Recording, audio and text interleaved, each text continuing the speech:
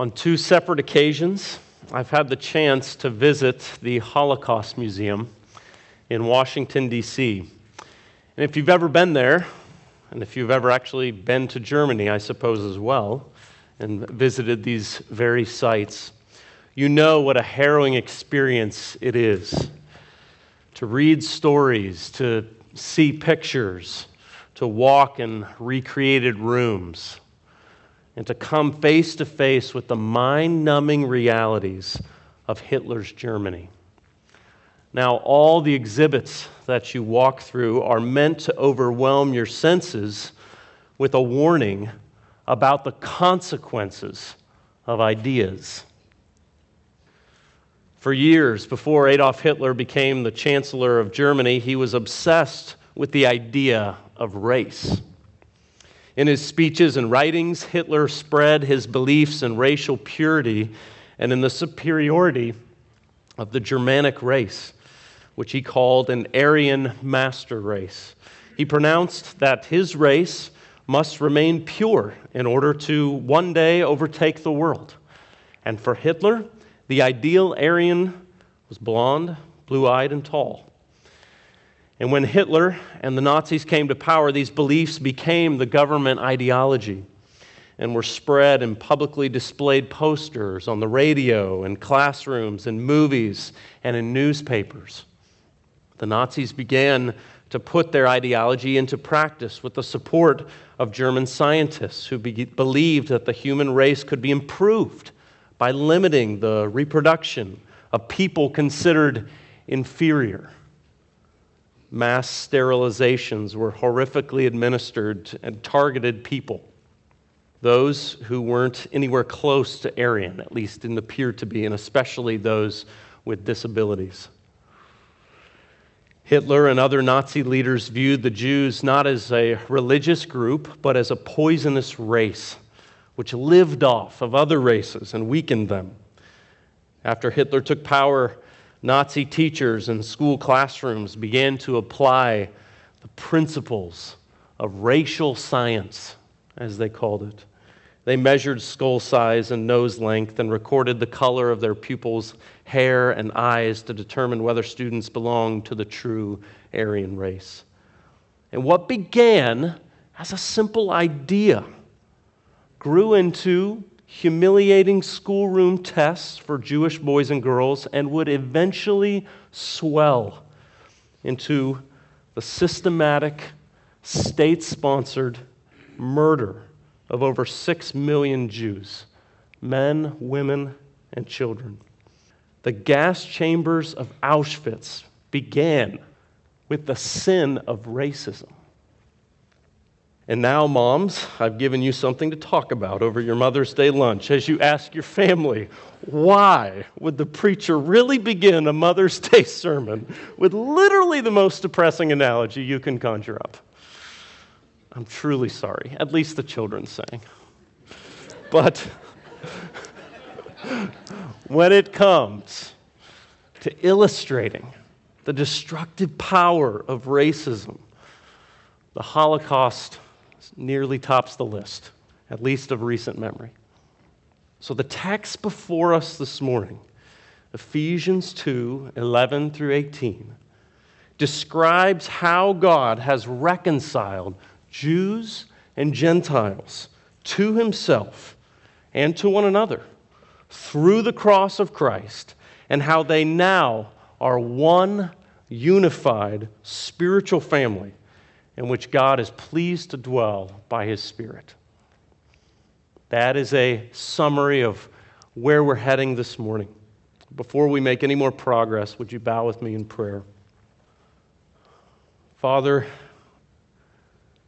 channels are not important, vessels are not important, distributors of information are not significant. What is significant now is that your word is heard and received with open hearts. Pray that for my own heart. I pray that for all of us gathered today. I pray that Paul's words, which are your words, to a particular Gentile audience would rest upon our souls with a fresh application and a fresh ring that we might be inspired and encouraged at what you have done through your only Son, Jesus. May our hearts soar in gratitude for these truths as we consider them today. In Christ we pray. Amen. Well, as we've already studied in previous weeks, the first 3 chapters of the book of Ephesians is glorious.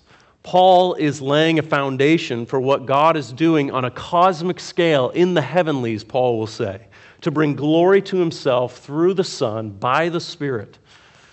But how is God going to bring himself glory?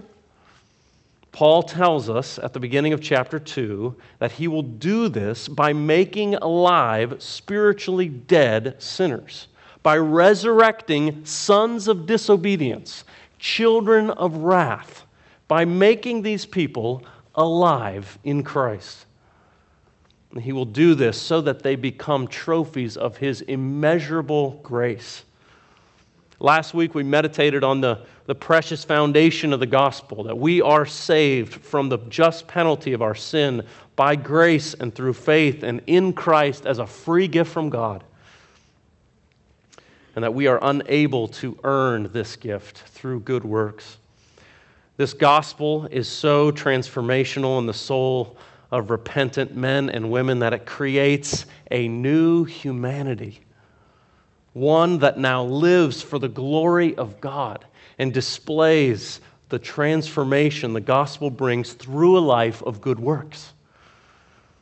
So Paul's argument continues on as we transition to his next paragraph, beginning in verse 11, as he hooks a connector word at the beginning of this next paragraph and takes us down a related but a different path. And we read in verses 11 through 12 the call for Gentiles to remember their former exclusion from Christ. So we read in verses 11 through 12, "Therefore, remember that at one time you Gentiles in the flesh, called the uncircumcision by what is called the circumcision, made in the flesh, which is made in the flesh by hands, remember that you were at that time separated from Christ, alienated from the commonwealth of Israel, strangers to the covenants of promise, having no hope and without God in the world." So Israel is called to remember. Paul calls us to remember. This would have been a frequent and very spiritual call by God to his people. To remember was a very spiritual act. It was a command to return your heart to what matters most to God. It was a moral movement of the mind to not forget or live as though you forget. All of God's gracious acts, his words, his promises, and his works to his people. Don't forget. Before Moses leads the people, the Hebrew people, out of slavery in Egypt and through the waters of salvation in the Red Sea, he charges them in Exodus 13, "Remember this day in which you came out from Egypt, out of the house of slavery. For by a strong hand the Lord brought you out of this place." So he's saying, commit to memory the extraordinary day of deliverance that is upon us. Never lose sight of its significance. And time again throughout the Old Testament, God will call Israel to remember their bondage in Egypt and how God has rescued them. A similar call is being made here. Remember being excluded from God, so that you'll never forget the greatest deliverance possible in Christ. This exclusion, however, was based on both physical and spiritual circumstances. So what does the text say here? Gentiles were physically excluded from God's people due to circumcision. So verse 11 makes it clear that from an external perspective, Gentiles are outside of the covenant community since they do not bear the sign of the covenant that God has given to Abraham. In many cases, Jews were mocked and scorned by Gentiles for such a seemingly foolish and pointless ritual, even barbaric. In Genesis 17, God states to Abraham specifically, "This is my covenant, which you shall keep between me and you and your offspring after you. Every male among you shall be circumcised." And this sign was then made a part of the law of Moses several hundred years later, as the command is reiterated in Leviticus chapter 12. So, however, Paul, who once boasted in the fact that he himself had been circumcised the 8th day, as a stellar Jewish record he has, well, here he seems to tip his hand in the direction of showing the worthlessness now of circumcision, when he adds the somewhat negative phrase, "which is made in the hands by flesh," as if to say this physical act is merely an action done by humans. This is not to say that Paul's not fully aware that this sign of the covenant was always intended to be a symbol of the inner transformation of the heart. In Deuteronomy 13, we read, "And the Lord your God will circumcise your heart, so that you will love the Lord your God with all your heart and with all your soul, that you may live." So Paul knows this. His point here is to strike at the notion that an external act alone has power to grant a person membership into God's family, and to underscore the fact that in light of Christ's finished work, this externality is no longer needed. But Gentiles are not excluded merely for physical or external reasons alone. As he continues in verse 12, there are spiritual and internal realities that are at odds with God, as he delivers 5 different but related circumstances that excluded Gentiles from the people of God. He rattles them off here quickly. Gentiles are separated from Christ. They are separated from the Messiah. In the Gentile mindset, the very notion that a person may need a Savior would very likely have been lost on them entirely. Not to even mention hope in a promised deliverer if promises have not even been laid down, for which was the hope of the Jews. They're separated from Christ. Gentiles are also alienated from the commonwealth of Israel. So if Paul's point in Romans chapter 9 is to highlight all the unique blessings that Jews have, when he writes, "To them belong the adoption and the glory and the covenants and the giving of the law, the worship and the promises, and from their race, according to the flesh, is the Christ." If that is Paul's point there, then this list here of the Gentiles is the other side of the coin. Gentiles are alienated from all of these unique blessings. Gentiles are also strangers to the covenants of promise. So having no rights or privileges of citizenship, the covenants of promise do not flow to outsiders. That is to say, the Abrahamic covenant, the Mosaic covenant, the Davidic covenant, and even the promise of a new covenant that Jeremiah and others make throughout the Old Testament. All these that entail a future hope in God's blessing on his people.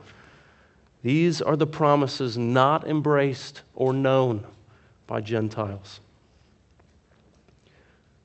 They have no hope, Paul writes. They are without hope. The consequence of alienation from citizenship and God's kingdom results in a hopeless, futile existence.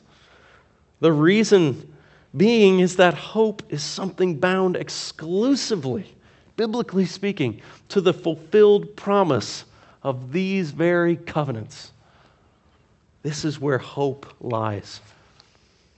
That is why salvation is said to be by grace through faith.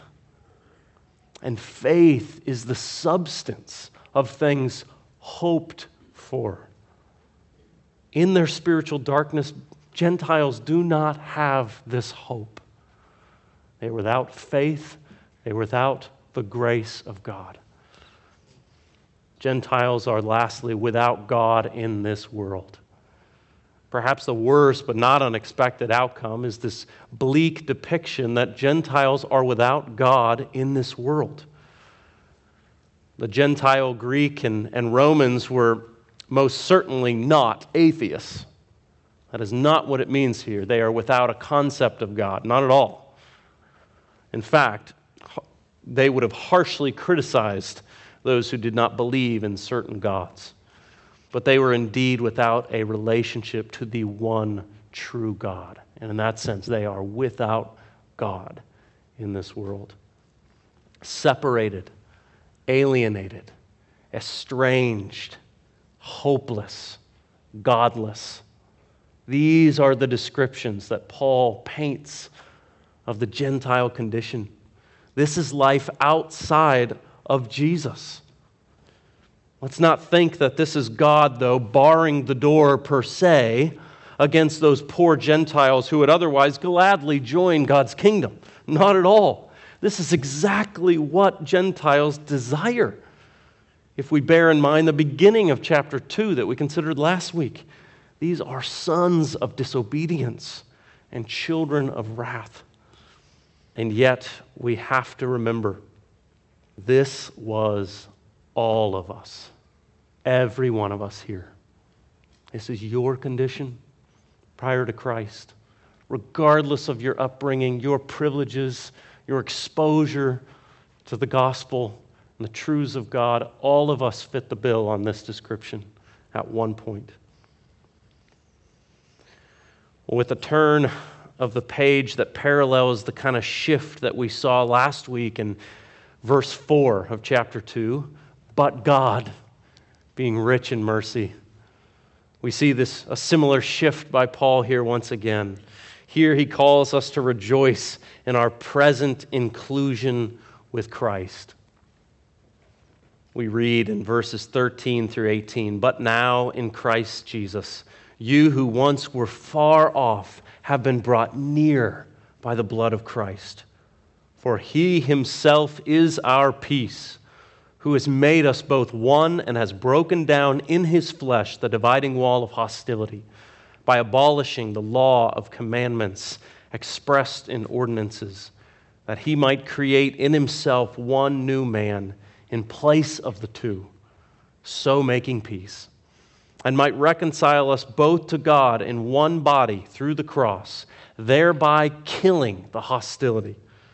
And he came and preached peace to those who were far off and peace to those who were near. For through him we both have access in one Spirit to the Father. So what are these unifying accomplishments of Christ's cross? Now in Christ, those who were far off have been brought near by the blood of Christ.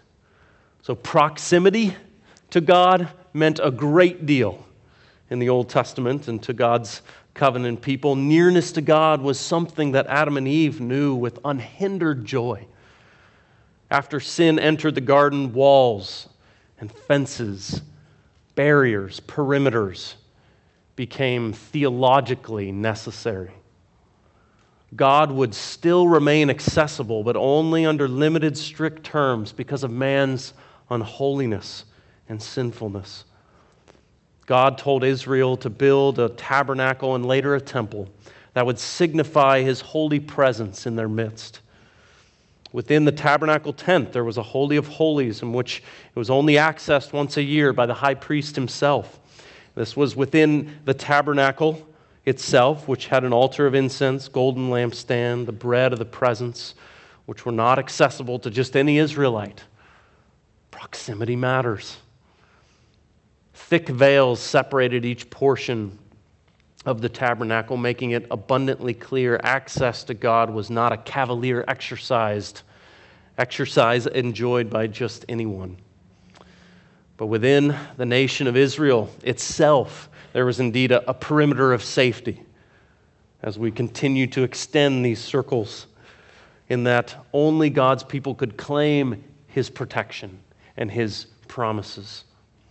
And to be outside the camp of Israel was to be cast out to a place of insecurity, subjected to not merely shame, but dangers of all kinds. One's only hope would be to be brought near to Israel's God. But this, as we said, was severely limited. Now, certainly, it is true that non-Jews would regularly convert and become God-fearers or proselytes, worshipers of Yahweh. But Paul's game-changing statement here in Ephesians 2 is that there are no longer any special conditions to be fulfilled. Circumcision is no more. One's ethnicity is of no significance.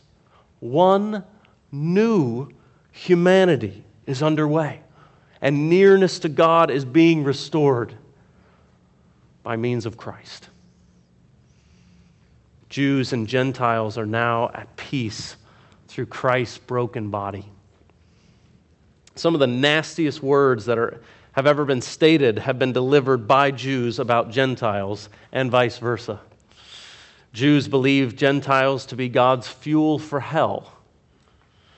Pious Jews were not to ever assist a Gentile woman with giving birth, for this was thought to simply be assisting the enemy with enlarging their ranks.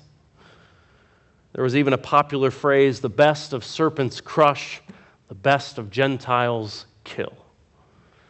On the other side of things, Greeks considered anyone who didn't speak their language barbarians, just outright, and enemies. Romans and Greeks were natural enemies themselves, and this clash of nations amounted to intense national hatred and animosity. Now, with shocking force, Paul states that Jesus Christ is himself our peace. He's done what seemed impossible. He has reconciled warring parties, making them one, and has broken down in his flesh the dividing wall of hostility.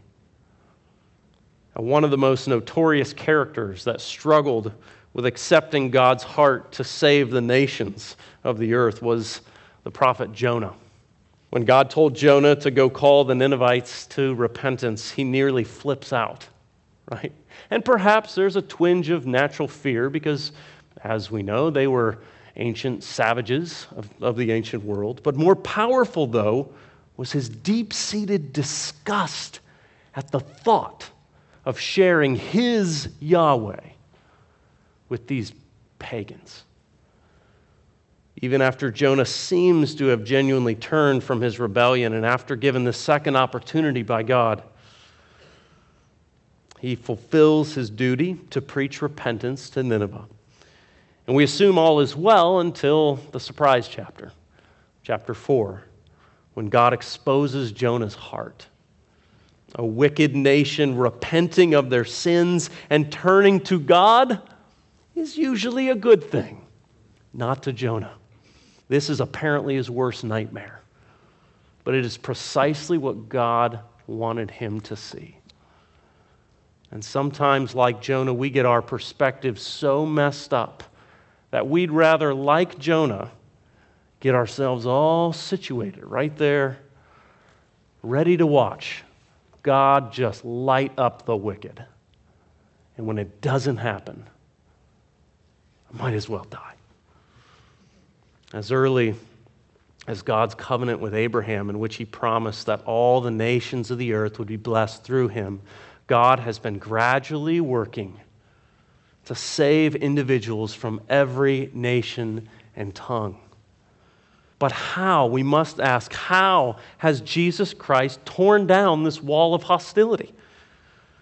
Well, verse 15 states, by abolishing the law of commandments expressed in ordinances. By abolishing the law of commandments expressed in ordinances. And Paul tells us here that Christ has abolished the law. But how does this square with how Jesus tells us in the Sermon on the Mount?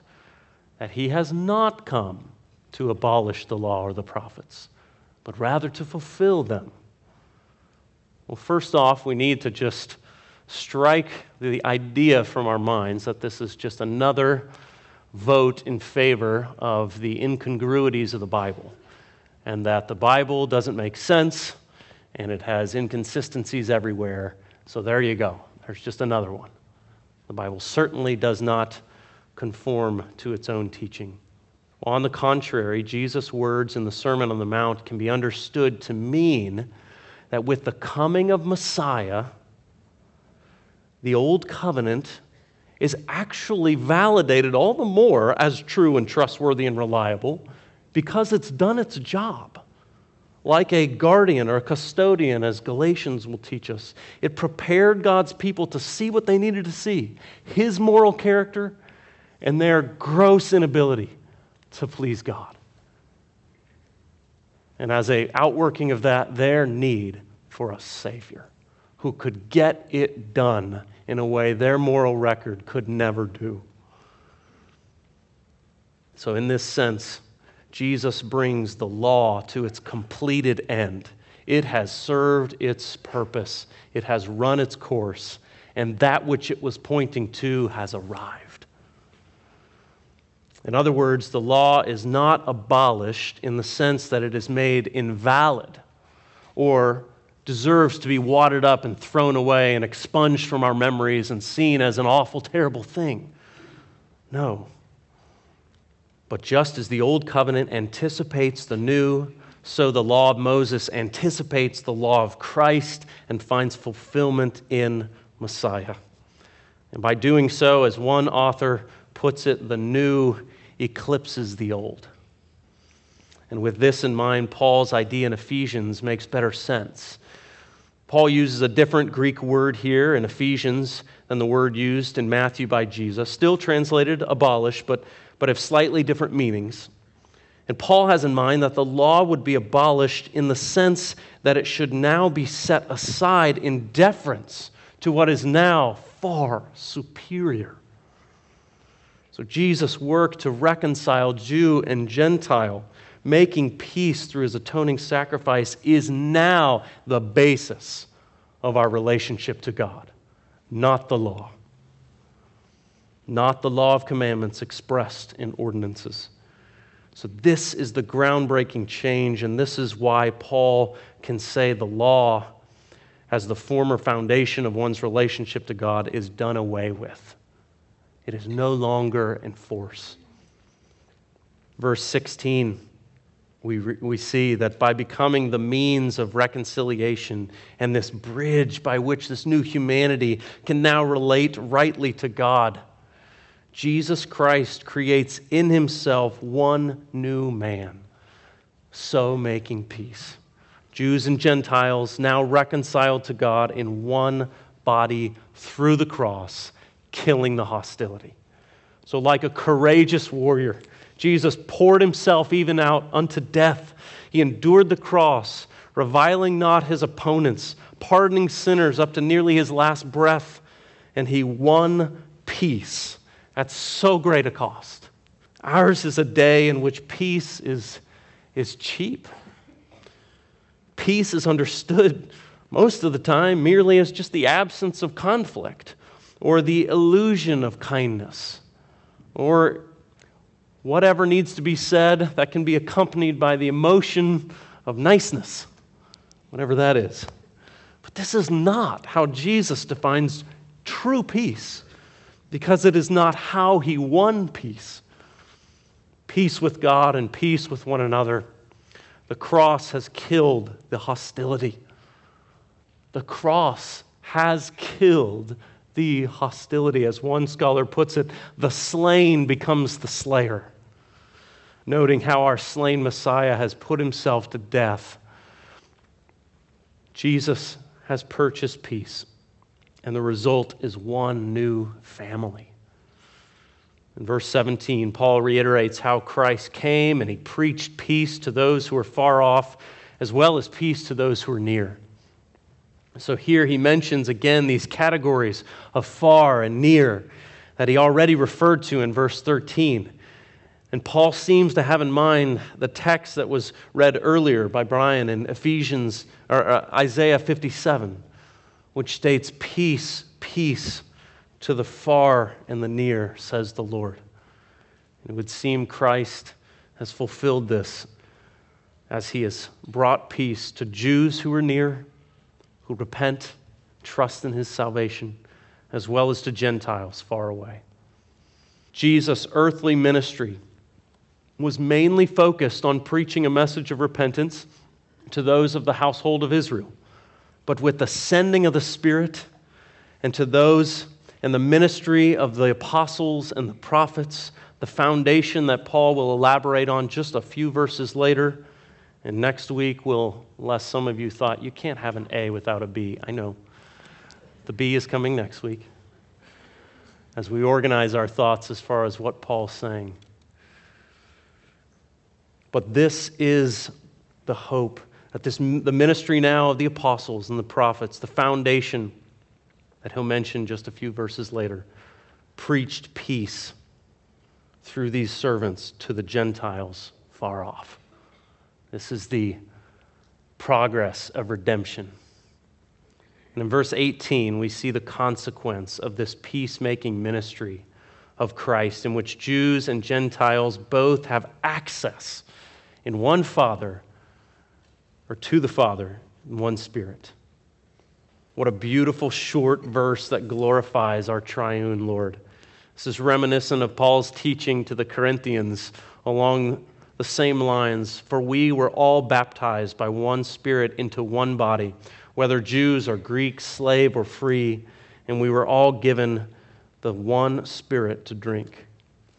So Paul will say more at the end of this chapter about the Spirit's role as the people of God grow into a holy temple that is a fitting dwelling place for God through His Spirit. Pulling these thoughts together, you, most of us, I would imagine, Gentiles in this room, what were you? You were separated, alienated, estranged, hopeless, godless. This is your condition. But Christ Jesus killed the hostility between you and God and between you and every other Christian, so that you might come to know the joy of being brought near to God's presence through Christ. The Bible was not written to us. Ephesians was not written for us so that we might merely have a refresher on some basic knowledge about who Jesus is and what He did. The whole of Scripture is to get something done in us. It's to effect change.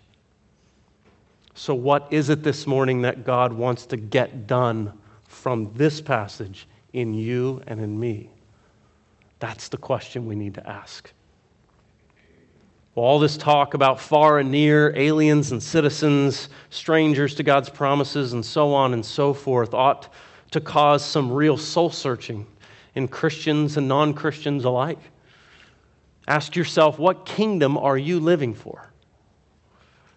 Are you willfully choosing to live without God, deluding yourself into believing that you can actually find hope and purpose in this life without God? I recently heard a secular author interviewed about a book he recently wrote about restoring ritual to your life.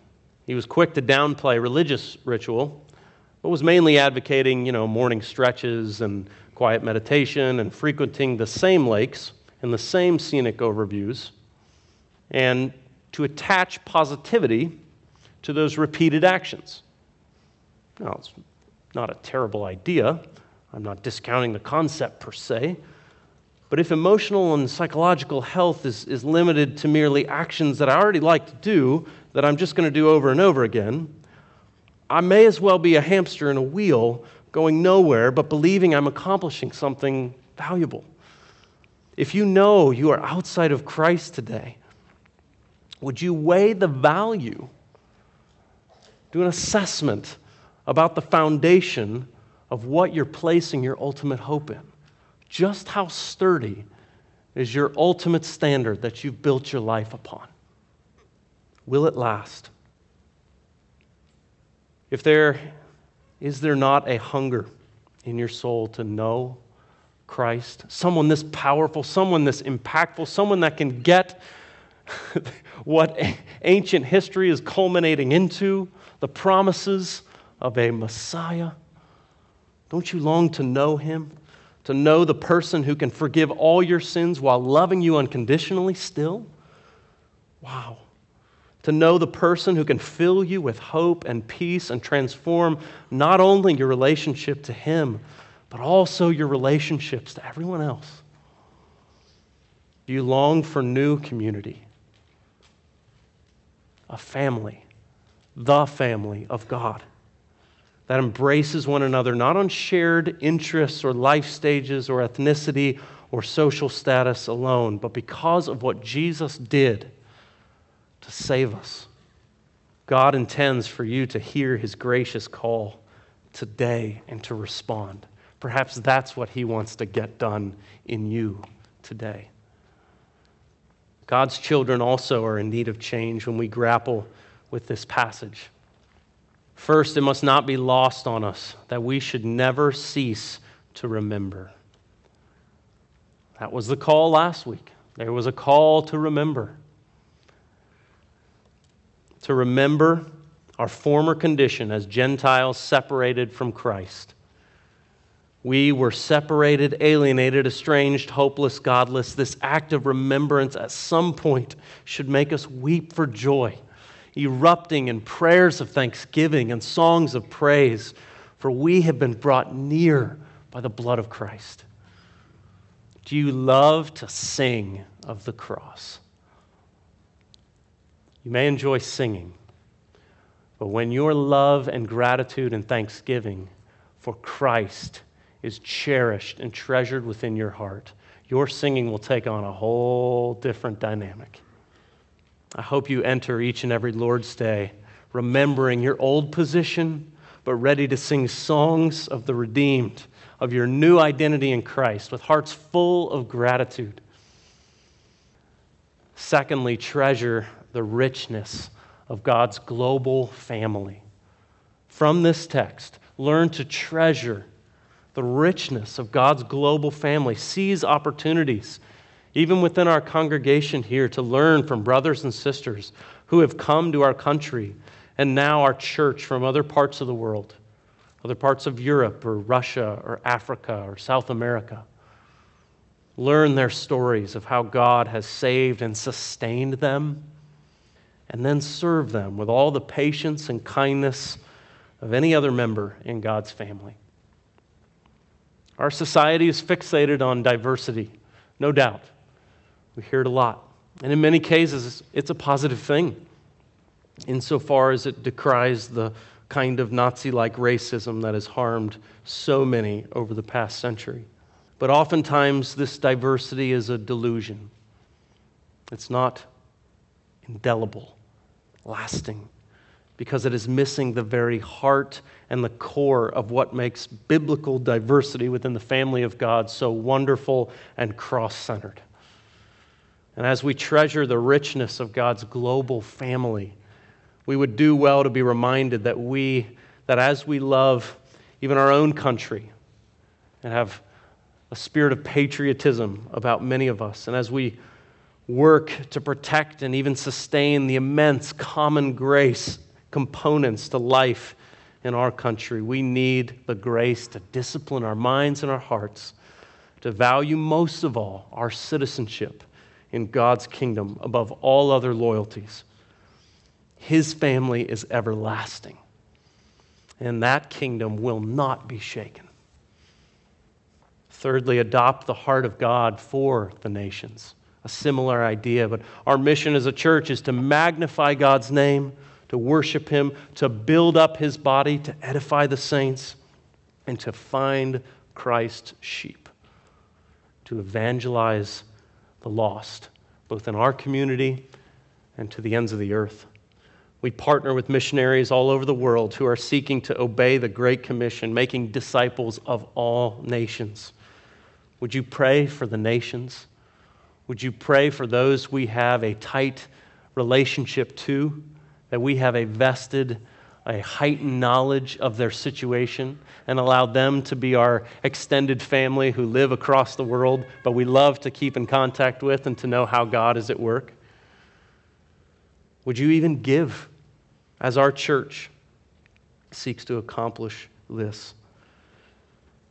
Encourage one another. Encourage our young people to consider the eternal value of even potentially giving their entire lives to the cause of worldwide missions. And lastly, extend the peace of Christ in daily living. Conflict between believers is inevitable. It's coming. Friction will be the reality of life. But Jesus places a high priority on reconciliation. Even as we read in the Sermon on the Mount in Matthew 5, "Blessed are the peacemakers, for they shall be called sons of God." So as sons of disobedience, the children of wrath, are marked out by this kind of hostility and anger, then sons of God are marked out by peace. Jesus also exhorts us in Matthew 5 to prioritize reconciling with our brothers and sisters in Christ, touching down to our world even closer to home. That if our conscience is pricked, even in the midst of corporate worship, that there is a grievance, a sin towards one another, it's best to drop what we're doing and make it right. To pursue with all the theological wherewithal from these ideas of the value God places in Christ on peace with one another as the demonstration of the peace He has won through Christ. Go and be a peacemaker. How easy it is to sweep things under the rug, whether in our families or in our church family. How much better to pursue one another in love, speaking the truth in love, and to building one another up and making for true peace that mimics and reflects the peace that we have been shown through Christ. May God help us lift our eyes beyond our own circumstances so that we can behold the glory of what Christ has done and is doing to save a people from every nation. And may He help us love His family as our own for the glory of His name. Let's pray. Father, we come to You remembering who we were, trying not to forget just how great Your grace is. Father, to be far from You is our worst nightmare. To be near to Your heart through Christ is our all in all. And Lord, I pray that this assembly would understand the unity that has been wrought through the blood of Christ, that in His body He has won peace. He has accomplished what was promised for so long, and we are safe in Him. Thank You that we share in one Spirit access to the Father. What a thrill this is to know that our prayers even now are heard by You. Father, we plead that our hearts would reflect this passage, that we would have a heart for the nations. We would long for You to be glorified, and we long to see the day in which all nations, tribes, and tongues are assembled around Your throne. And the culmination of redemptive history is ever before our eyes, and we sing, "Worthy is the Lamb who was slain." What a thrill that will be.